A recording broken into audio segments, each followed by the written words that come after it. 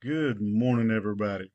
Thank you for being here today. I hope everything's working right. I'm having some camera and microphone issues that I can't seem to get to the bottom of, but we're going to see what happens here as we jump into the 114th Psalm and we finish it up today. If you'll be turning your Bibles there and like and share the post if the sound and the video is right. How's that? If the sound and video is bad, don't share it. All right.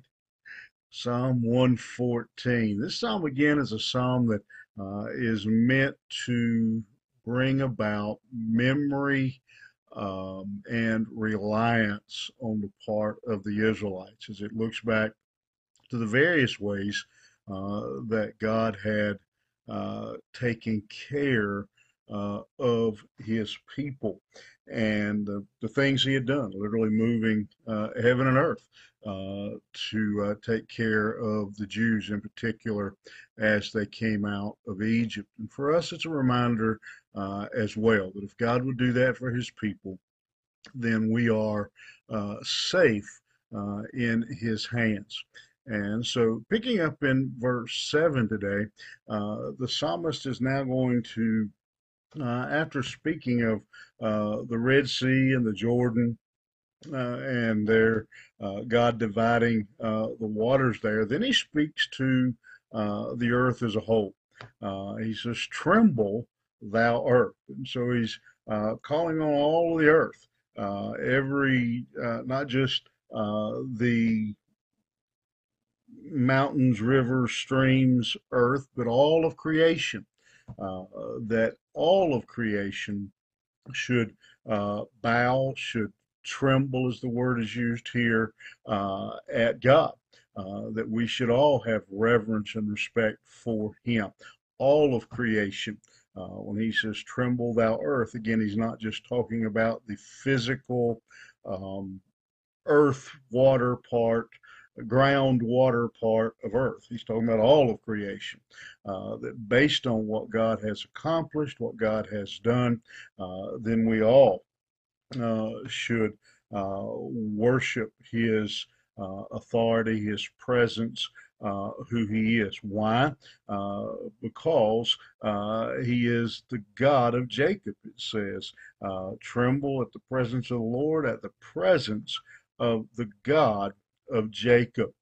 And so here he uses the name. You'll notice again the word is Lord, capital L, and lowercase for the rest of the word, which is the Hebrew name Adonai, which is the name used to describe him as the possessor, the owner of the universe, the world, of all of creation.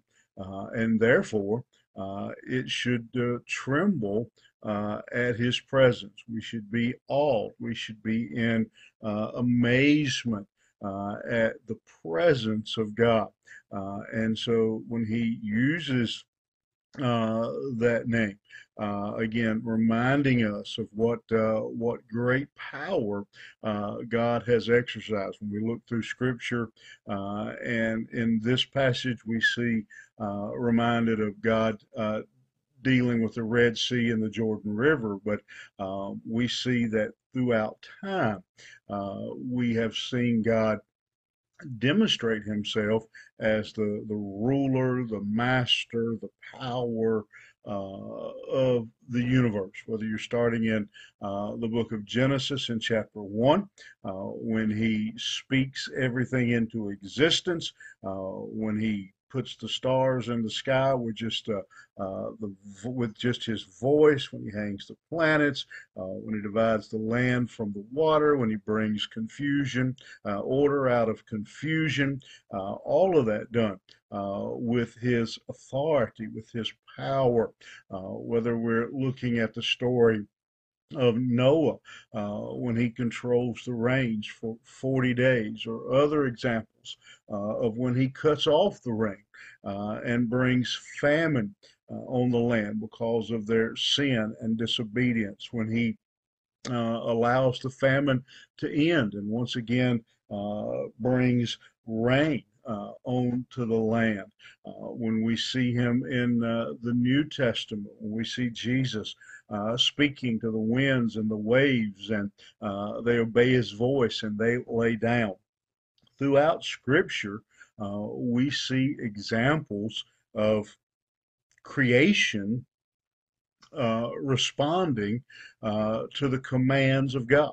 We see, again, numerous examples. If you go through and look at all the times that God intervened in weather and waters and those kinds of things, there are numerous examples throughout Scripture where God stepped in and the earth trembled. The earth creation, the dirt part of the earth, the water part of the earth trembled at his voice, obeyed his very thought.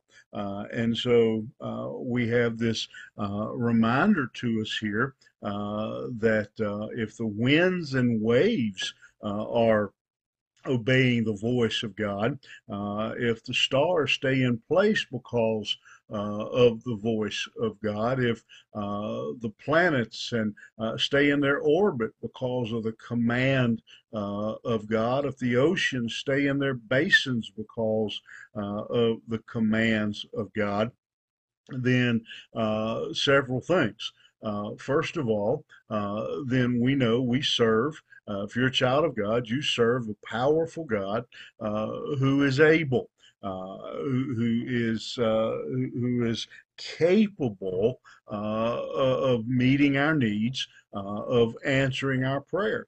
But secondly, if the winds and waves, the skies, the rains, they obey the voice of God, then we, mankind, should certainly, humanity, should then obey his voice as well. Why? He goes on, he says, which turned the rock into standing water, the flint into a fountain of waters.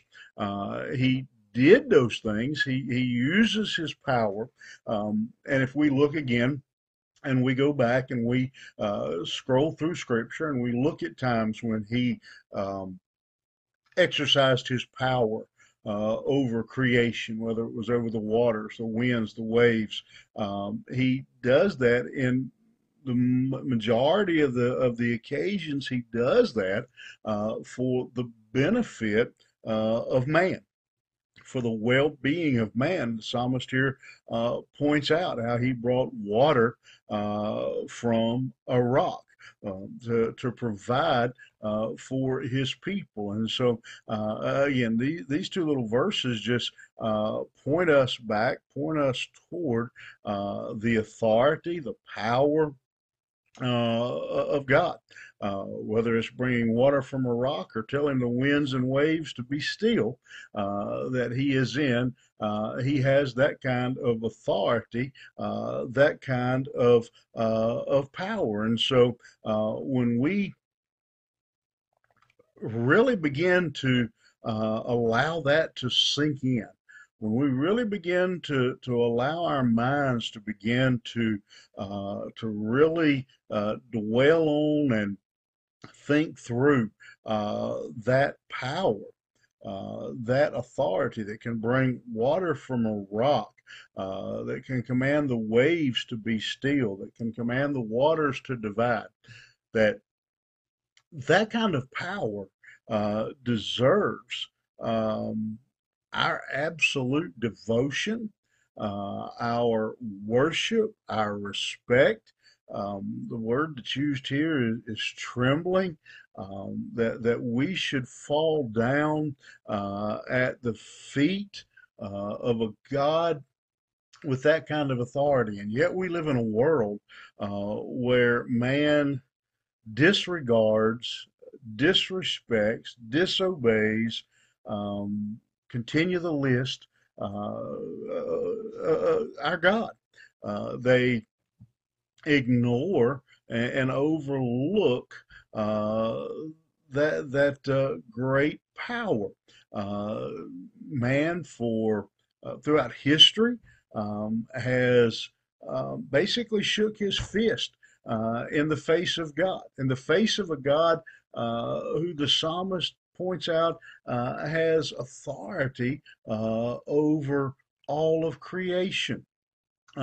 These nations over in the Middle East that are continually rising up and assaulting and attacking Israel, coming against God's chosen nation, and just disregard again the power and the authority of our God.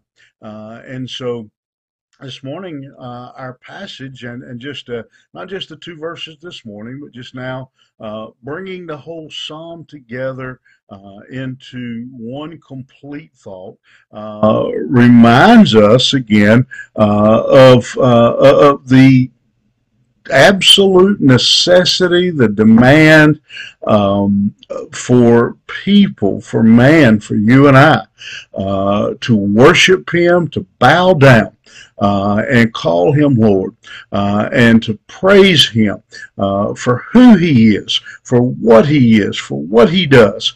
Because we see, again, the psalmist here has given us plenty of examples, but as I've mentioned, there are many more in Scripture.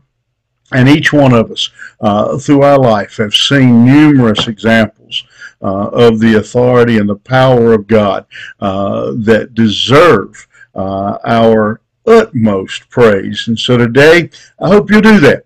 I hope you'll take time to praise Him, just to pause for a minute and look around at His power on display in our world. Have a great day. Praise Him. Look at His power. Notice His power. And we'll see you back here tomorrow morning.